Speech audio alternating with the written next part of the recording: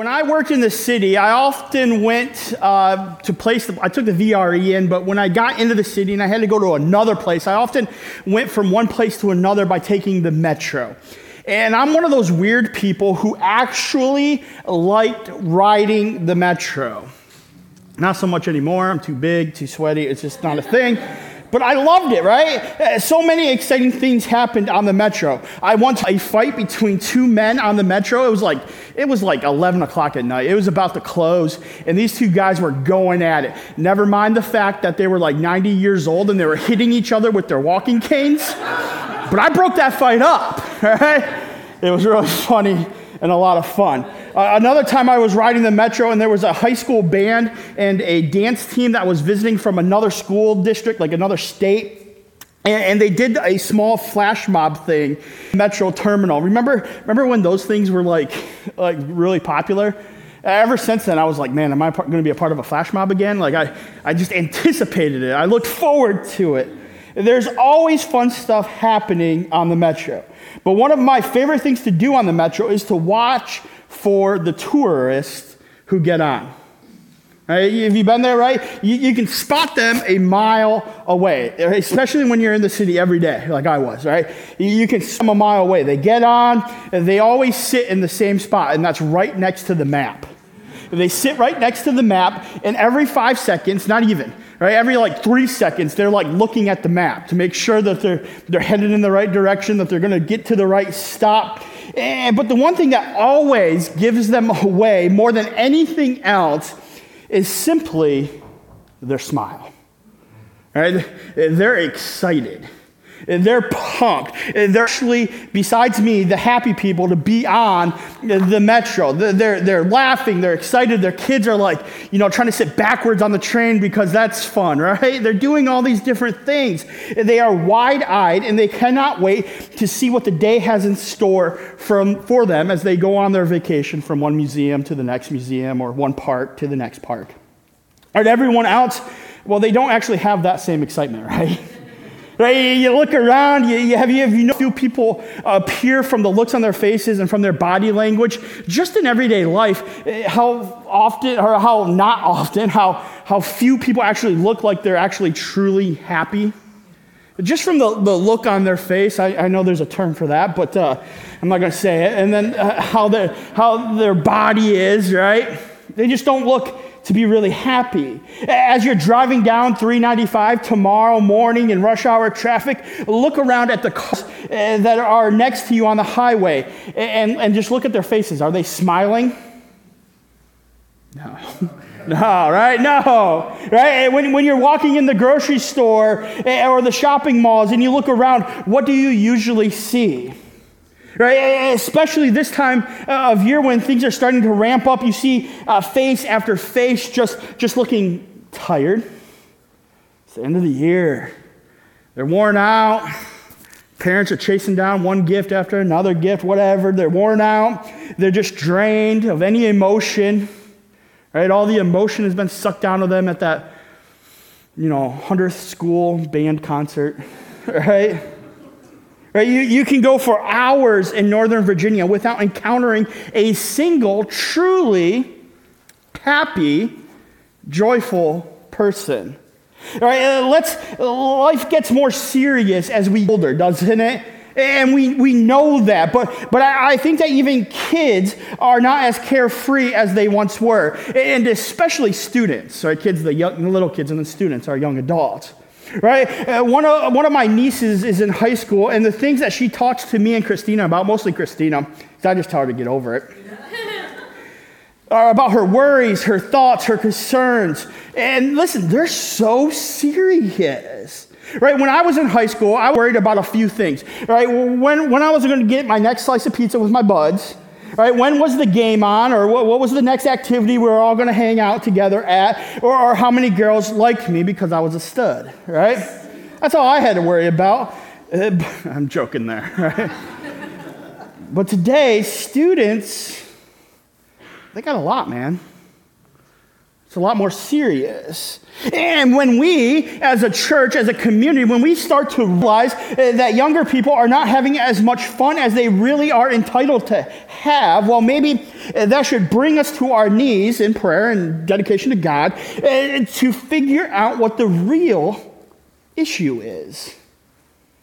All right, let's just think about it, right? Here's the question. Why can't we be joyful anymore? Why can't we be joyful anymore? You know, yesterday, I'm going to admit, and I'm going to rat out Christina. All right? I know it's not even Thanksgiving yet, but she decorated for Christmas at our house. All right? She decorated for Christmas. I didn't know. I was taking a nap. I spoke at that thing with the counselors in the morning. I went home. I took a nap. And next thing you know, I wake up and the house is decorated. Right? She got me. Right? And why did she do it? Because, and this is a quote, she wanted some joy. She wanted some joy. She just wanted to be happy. So she decorated for Christmas. So why can't we be joyful anymore? Sure, there are a lot of things that we could blame it on. Right? The economy is not as promising as it once was. Violence is now a common topic of conversation in our homes, whether it be here in our neighborhoods or abroad in all the wars that are going on and in the conflicts going on all over. There's so much pressure and confusion surrounding sex and sexual identity and the worldly rules that seem to change faster than we can keep up with. And there's just a lot.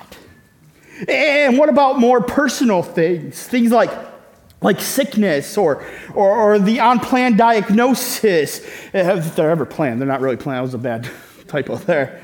Right? The unexpected diagnosis, the unexpected pain. Or maybe it's a marriage. The expectations that you set up in that marriage are not being met, and it's painful to live in that situation.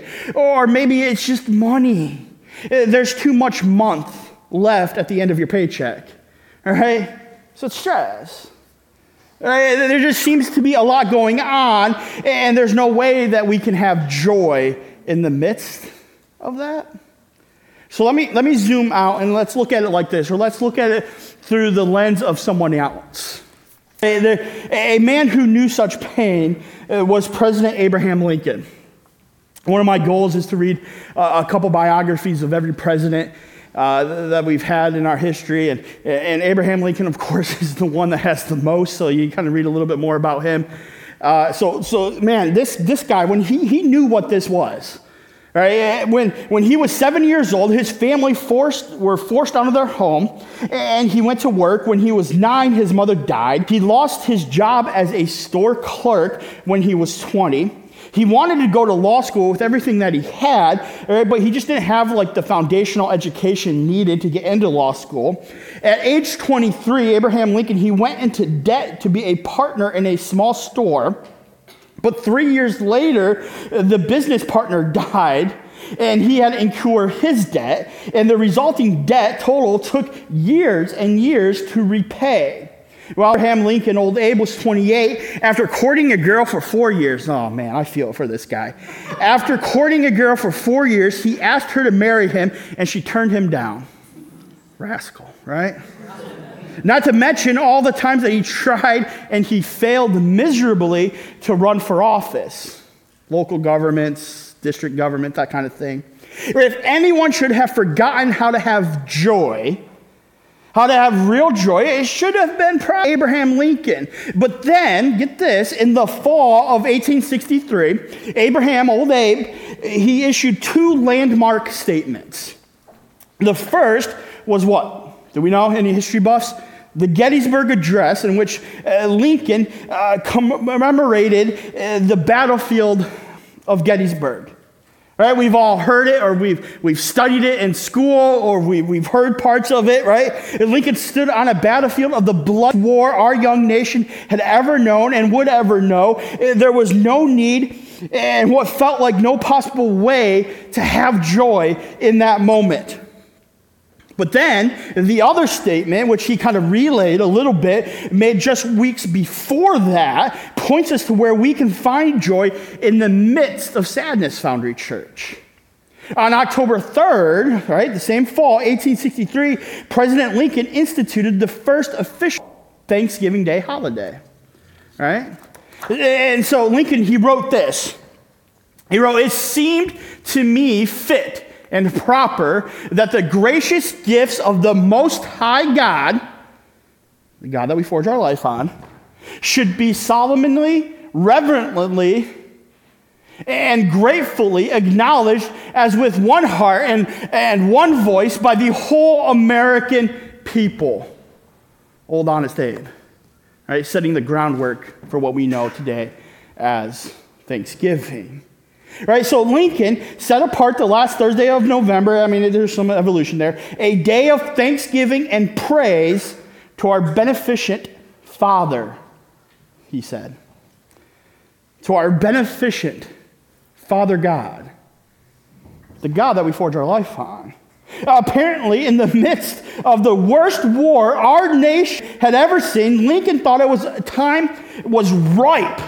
That time was ready for gratitude, for a hashtag attitude of gratitude type of situation. So is that the answer to our question? As we approach this day that Lincoln marked for Thanksgiving, and as we find ourselves being and feeling just not so joyful, and searching for even just one thing thankful for, maybe the answer is thankfulness. I get this, guys, right? Thankfulness. And look, and if thankfulness is the answer to those of us seeking joy, how does it work? Right? How does it really work? I mean, do we just have, listen to what our parents told us when we were younger and we remember to say thank you every time someone is nice to us? Is that what we're talking about? Or should we write more of those thank you note cards? Because I got to be honest, every time I try to write a thank you note, the person who receives it, they're probably not thankful because they're not going to be able to read it. Right? All right, so what's the big deal? What does being thankful do to bring me, as a creation of God, as a community, a local outpost, us together, so not just us individually, but us together, what does it do to bring us joy? To bring me joy? Well, not to surprise anybody here, but I think the answer to this question is found in the Bible. All right, so if you have your Bible, turn to the book of Luke. All right, now let me just give you a little bit of context. Matthew, Mark, Luke. All right, so we're going to the book of Luke. Luke is the third book of the New Testament, all right? And each of the stories of the New Testament are different accounts. They're not separate. They're all the same, the different tellings of the same story from different guys. And Luke, he's one of my favorites because he was a doctor and he gave details. All right, and so that's what we're going to look at today. So go ahead and turn to the 17th chapter. Luke, again, is that third book in the New Testament, the second half of the Bible. If you don't have a Bible, please use the Bibles that are in the seats in front of you. And you can take those Bibles with you. Those Bibles, there's different colors. You can look around after the service, but you can take those with you. They're for you to have, to use, to take. You can give them away as well. But we're going to be in Luke.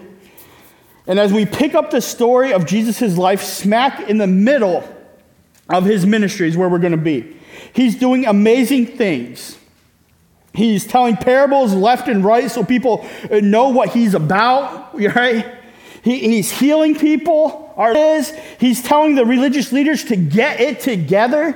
Literally, this is the part of the Bible, the part of Luke, where he's like, get it together. He's like that, get it together, people. Right? Everything is going great. So let's pick this up and let's look at Luke 17 and see what we have to see here in Luke chapter 17. All right, verse 11 says this. On the way to Jerusalem, he was passing along between Samaria and Galilee. Just let me pause. All right, so Luke is recording that Jesus and his followers are on their way to Jerusalem for the last time to celebrate one of the Jewish traditions, which we know to be Passover. right? He's going there to celebrate. However, in order to get there, they had to pass through the region between Samaria and Galilee, all the way to Jerusalem, where these small towns and these villages that traveling caravans could stop in, they could rest in. There was hotels there, they could get supplies, and then they could continue on their journey. And just like you drive down 95, right? There's small little towns with like a hotel and what is it, Huddle House, right? Right? A Waffle House. Waffle House is better than Huddle House. Just want to make sure we're clear on that. All right. See, it's just like that, right? You could stop in, you get supplies, and then you continue on their journey. But we don't exactly know which village Jesus, our Lord, entered into, but we do know that who was there waiting for him when he arrived. All right, let's keep reading. Verses 12 through 13. It says, "And as he entered a village, he was met by 10 lepers, who stood at a distance and lifted up their voices, saying, 'Jesus, Master, have mercy on us.'" All right, keep your finger right there. All right, there were 10 lepers there to welcome Jesus. Just to clarify, guys, not the animal. Lepers, all right? Right? And lepers, that means they had a disease, leprosy, that still exists today. It's a horrible skin disease in which the skin slowly decays and it deteriorates over time. We don't know if that is exactly what these 10 people had, since the word leprosy back then was literally used for any skin disease at that time. But regardless of what they actually had, what their exact diagnosis was, they would have been social outcasts. They would have been the weirdos, right? They would have been sent away, right? Not allowed to be in our midst at all. Right? We don't know if that's exactly what they had, but they were definitely in that leprosy category. They were outcasts. They were sent away. In fact, if you were diagnosed as having a skin disease, you were as good as dead, like 6 feet under, right? And your death sentence was carried out a little bit at a time, because leprosy would eat away at your skin. So it was like an arm now that became useless, and skin literally falling off. A leg doing the same thing, literally an ear falling off the side of your head. Pretty cool, guys, right? Looking at you guys. Oh. All right? Just literally falling off. By law, you were forced to leave your family, your friends, your job, and live only with others who had the skin condition disease that you had. They were quarantined together and not allowed to have any contact with other people. In fact, if you happened to venture into a place where there were other people, you were supposed to yell something. You, by law, were supposed to yell, "I'm clean, I'm clean, I'm unclean, stay away, I'm clean," so that people wouldn't accidentally come in contact with you or even come near your presence. They were probably living, these 10 lepers were probably living outside of the city gates, away from anyone else that they might accidentally get sick. And because they lived on the outskirts of this small village that was well-traveled, right, where people would stop in and get the supplies, word had most likely spread that a rabbi, Jesus, a teacher, that's what it means, a preacher and a healer, above all, was about to come into their city on his way to Jerusalem. He had healed a blind man. They probably heard about that. There was some mute men that he had healed. He fed thousands of people when they had no food. Could he have the power to heal a skin disease? That's what's rolling through their mind. There were 10 wretched, forsaken, just disheartened men. They were hopeless. They had no reason for joy. They were forgotten. But then they saw Jesus. In spite of a hopeless disease, a death sentence that was slow and painful and lonely, they began to feel there was a chance to live, a chance of hope, a chance, above all else, joy again. And so they waited, these 10 waited anxiously in anticipation at the entrance of the village for Jesus, this rabbi, to show up. Then finally, they see a large crowd, and in that crowd, it's him. It's him. This was the moment that they had been waiting for. This was the moment that they went all in on. And so from far away, from a distance, it says, they called out and they laughed, Jesus, Rabbi, Master, Jesus, have pity on us. Have pity on us, have mercy on us. And listen to Jesus' answer. The first part of verse 14 simply says this: when he saw them, he said to them, go and show yourselves to the priest. Stop right there. Go and show yourself to the priest. Now, for us reading that sentence today, we might think, huh? All right, what's this? Well, what is this about? What do you mean, go present yourself to the priest? Right? Is Jesus just phoning this one in?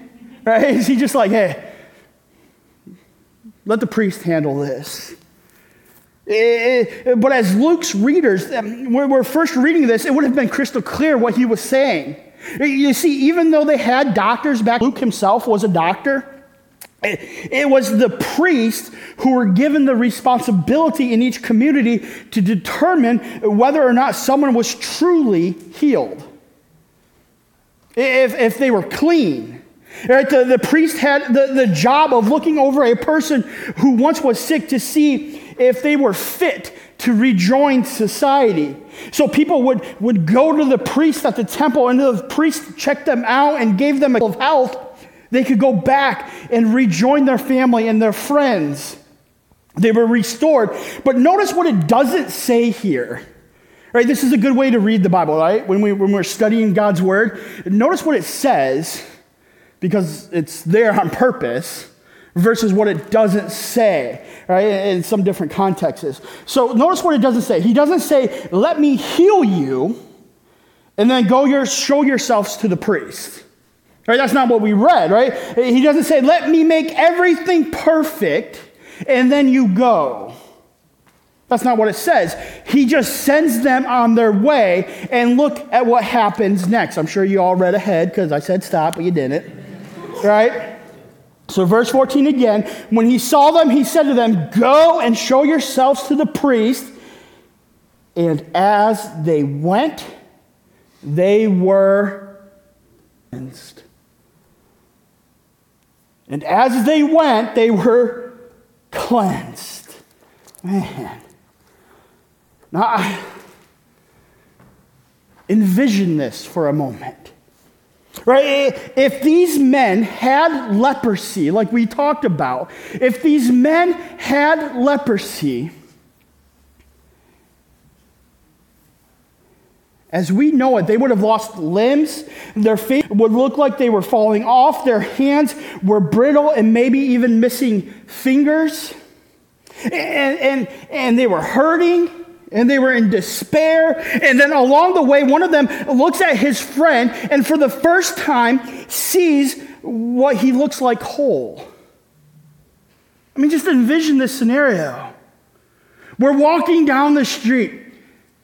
You're used to looking at me with a missing ear and a broken off nose because of my leprosy. And we're going, and all of a sudden, old Andrew's got an ear. He's got a nose.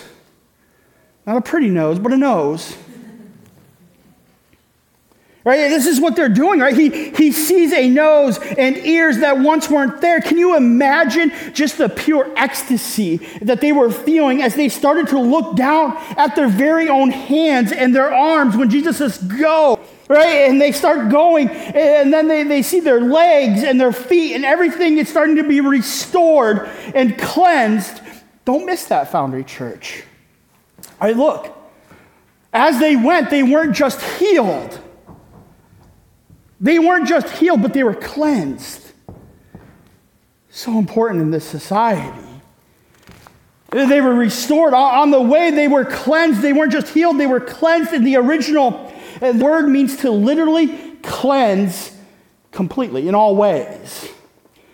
Physical, spiritual, right? Emotional, right? Relational, and in a Levitical sense as well, according to the Old Testament law. So they were cleansed by the law. Right? They were innocent by the law. All right, Jesus sent them on their way, and as they went, he took every part of them that made them have to shout, unclean, unclean, right? And he washed it away. He cleansed their shame. He cleansed their sorrow. He cleansed their relationships that they're about to restore. All right, because if I was one of them, I'd beeline it right home, right? All right, he cleansed everything. They're just not just their physical, but everything. And he cleansed their standing in society. He washed it away. I mean, what an amazing God that we serve, Foundry Church. Right? Because this God, the God that we serve, the God of the Old Testament, the God of the New Testament, our Lord Jesus is still doing this today. Now, all that they had to do, what did they have to do? They had to present themselves to the priest. They would have been able to return to their spouses, to their children, to their friends and loved ones, like returning home after years of being in isolation. Listen, there was hope on the horizon when we read this story. But then something even more incredible happened, as if it could only, it can't get better, but it does. Right? Something that Luke had to write down. He had to write it down. And when he heard this story being read, he said to himself, I've got to make sure people know what happened next. So look at, again, Luke chapter 17, verses 15 through 19. And again, right, if you don't have a Bible, you can use those Bibles in the seats in front of you, and you can take those with you. They're free for you to have and to use. So Luke 15, verse 15 of chapter 17 says this, Then one of them, when he saw that he was healed, he turned back, praising God with a loud voice. Verse 16, and he fell on his face at Jesus' feet, all right, giving thanks to him. Now he was a Samaritan. Then Jesus answered, were not 10 cleansed? Where are the 9? Was no one found to return and give praise to God except this foreigner? Now he was different. Right? And he said to him, rise and go your way. Your faith has made you what? Well. Again, man, I want you to, envision this moment of the story. Right? Just picture this moment. This one man who has finally, maybe after many years, been healed, stops, and deep down, him tells him, you have to go back. You have to go back. He knew that he needed to pause and return to Jesus and give him the thanks he deserved. And so he stopped. This one man, turned around and made a beeline for Jesus. And picture this time, instead of yelling, what? What was he supposed to yell? Unclean, I'm unclean. Right? Instead of doing that, he goes through the crowd, probably in the closest proximity of people that he's been in for years, and with a loud voice, he praises God. It doesn't say the words he used, but if I were him, I would be yelling, I'm clean, I'm clean. Everybody, I'm clean. Thanks be to God, God Almighty, I'm clean, I'm wholly cleaned. I'm clean. I'm clean. And when he reaches Jesus, what does he do? He falls at his feet. I mean, remember last time he yelled at Jesus from where? Afar, from a distance. He yells at a distance, but this time he's hugging the feet of his Savior. This time he falls at the feet of the one who could only save him for now, physically, but also for eternity. And this is how I think thankfulness works, Foundry Church, to bring us joy. I think this is the answer to our question. Right? Look, thankfulness brings us close to Jesus. Thankfulness brings us close to Jesus, for this is how this leper is physically brought him close to Jesus. His gratitude brought him physically and spiritually close to his Savior. Right? That's what we see. Now, if you're thinking, and I get it, because I think the same thing, if you're thinking, hey, saying thank you is not going to do anything for me and how close I am to God, I think it may be because we have the wrong idea about this thankfulness in this story. All right, so let's just peel that onion for just a quick minute here. Right? It's true, we should be like the one leper who came back. All right, and we're just kind of zooming back out here, getting real. We should be like that one leper who came back. We should give thanks, but thanksgiving is not just an obligation to be fulfilled. All right, track with me here. All right, it's not just an obligation to be fulfilled. God had done something for me, so now I owe him gratitude. And once I've said thank you, my debt is paid, and I can move on to something else. That's not what we're talking about. That is not the thankfulness that brings us closer to God. All right, now listen. All right, we give a bad rap to those other 9 lepers. Right? Those other 9 lepers probably had that kind of thankfulness. Right? I mean, think they were full. I'm sure they were. How could they not have been? Right? I'm sure when they finally arrived at the synagogue, they get there, they see the priest, they at least, at the very minimum, said one thank you before they ran home. At the bare minimum, right? And I'm sure it was a lot more than that. I bet they were just, thank you, yes, Lord, thank you, all over that temple on their way home, right? Right? I'm sure they were thankful. But the thankfulness that brings us close to God is like the one leper who came back. Look at it like this, right? That kind of thankfulness is not just thanking God for what he has done. It is rejoicing in who he is as displayed by what he has done. Because he was so thankful. He said, my Savior. He recognizes what God has done for him and who God is. God's his Savior. God's his Lord. Jesus, this man, is the Messiah. Right? That kind of faithfulness says, I have nothing to bring to Jesus. I can't say thank you for this. I just can't. I was a leper and unclean and hopeless. I had no joy. But he loves me, this man, so he welcomed me with open arms and he cleansed me. Not just physically, but emotionally, spiritually, relationally, and all the above. All right, that kind of thankfulness says, I don't deserve the gift, but the mercy of the God that I forged my life on is so great, he gave it to me anyways. Amen? That kind of thankfulness says, the truth is if he never does anything else for me in this world, if he does nothing else for me, he is still good. He's still powerful. And he's my Savior. That's my God. That's the God that we forge our life on. Right? Look at it like this again. Right? Thanking God leads to seeing more of God, and seeing more of our God is our greatest joy, Foundry Church. You know, my dad, he used to tell this story all the time, that when he was like 8 years old, he had an eye exam for the first time. And he tried to make out the letters on the chart in the back of the room, and he got so many wrong that the doctor thought he was joking. All right? He's like, man, or you're just an idiot, right? And so that's where he was, right? But this was no joke. My dad was severely blind or struggled with vision in his eyes. And so a week later, when he got his first pair of glasses, he was absolutely stunned, he said.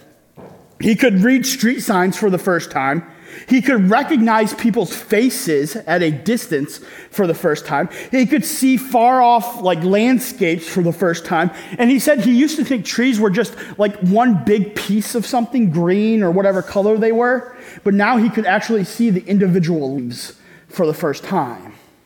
Right? He could see more clearly than ever. That's a lot like this kind of thankfulness that we're talking about. Right? When we put on the glasses of thankfulness, when we put on these lenses, we start to see more of God in all of the little things in life. Right? When we have this kind of thankfulness as just a part of us, as a spiritual discipline in our lives, we start to see his provision. We start to see his grace more and more on display. We start to see his glory, his creativity, his majesty, and on it we see his power on display in everything that we step into because he's our God. And no matter what's going on around us,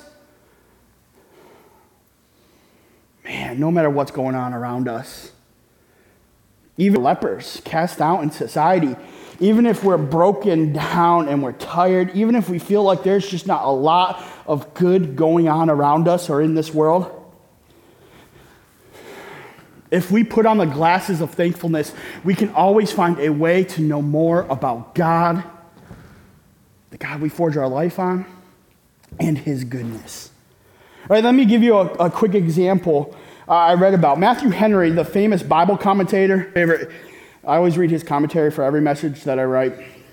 Old school. From the 1600s, 1700s, something like that.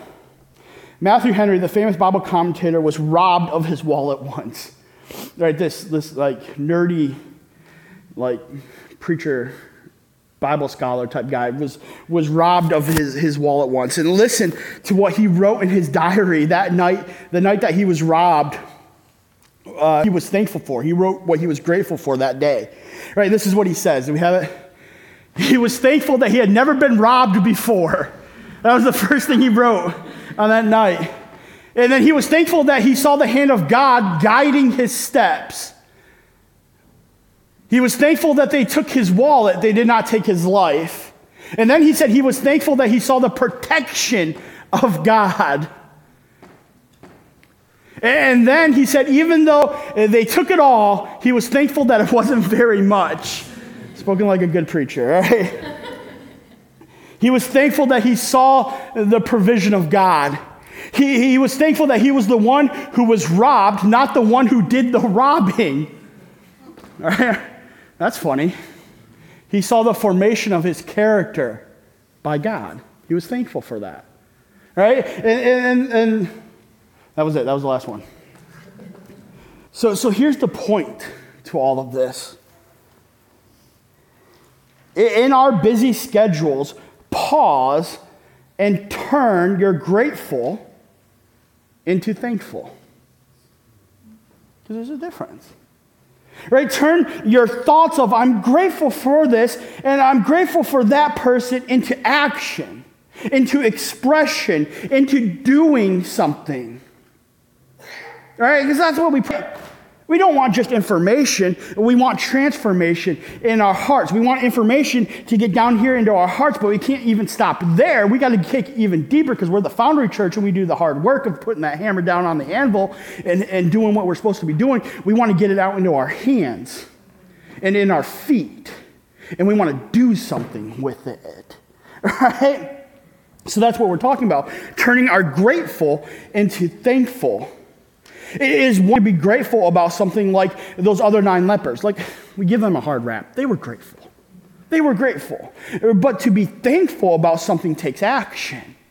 It's that one leper. It takes doing something about it, just like the man who was healed. Right? This man paused and he turned his grateful into thankful. And when he did, Jesus said something to him that was even more incredible than him getting healed. Right? Jesus, his Lord, said something to him that made him thankful, not just for the rest of the day, but for the rest of his life and eternity. And it ought to cause us to be thankful for the rest of our lives as well, Foundry Church, because again, verse 19 says, then he said to him, rise and go, your faith has made you well. Completely. Literally, in the original language, this means this faith that you had has saved you. By my grace, the faith that you've had in has saved you. Jesus says, I don't just come here to cleanse you from a physical disease. I come for so much more than that, that you may be saved. For one man, his life changed that day. He paused and he turned his grateful into thankful. Now, for some of us, our life can change the day that we pause, turn our gratefulness for what Jesus has done into thankfulness for what he has done. So I just want us to get super practical for you. Many of you have already made a decision to follow Jesus and give him your thanks, right? You've made that decision for him to be the Lord of your life. You've brought it from your head down into your heart. Right? You've met him in the waters of baptism, like that watery grave. You've come to this new life. You've made those decisions. You've done that. But don't let your thankfulness stop. Right? God's mercies are new every morning. All right, so that means every morning there is something that we should fall at his feet and thank him for, even if we were robbed, like Matthew Henry, of our wallet.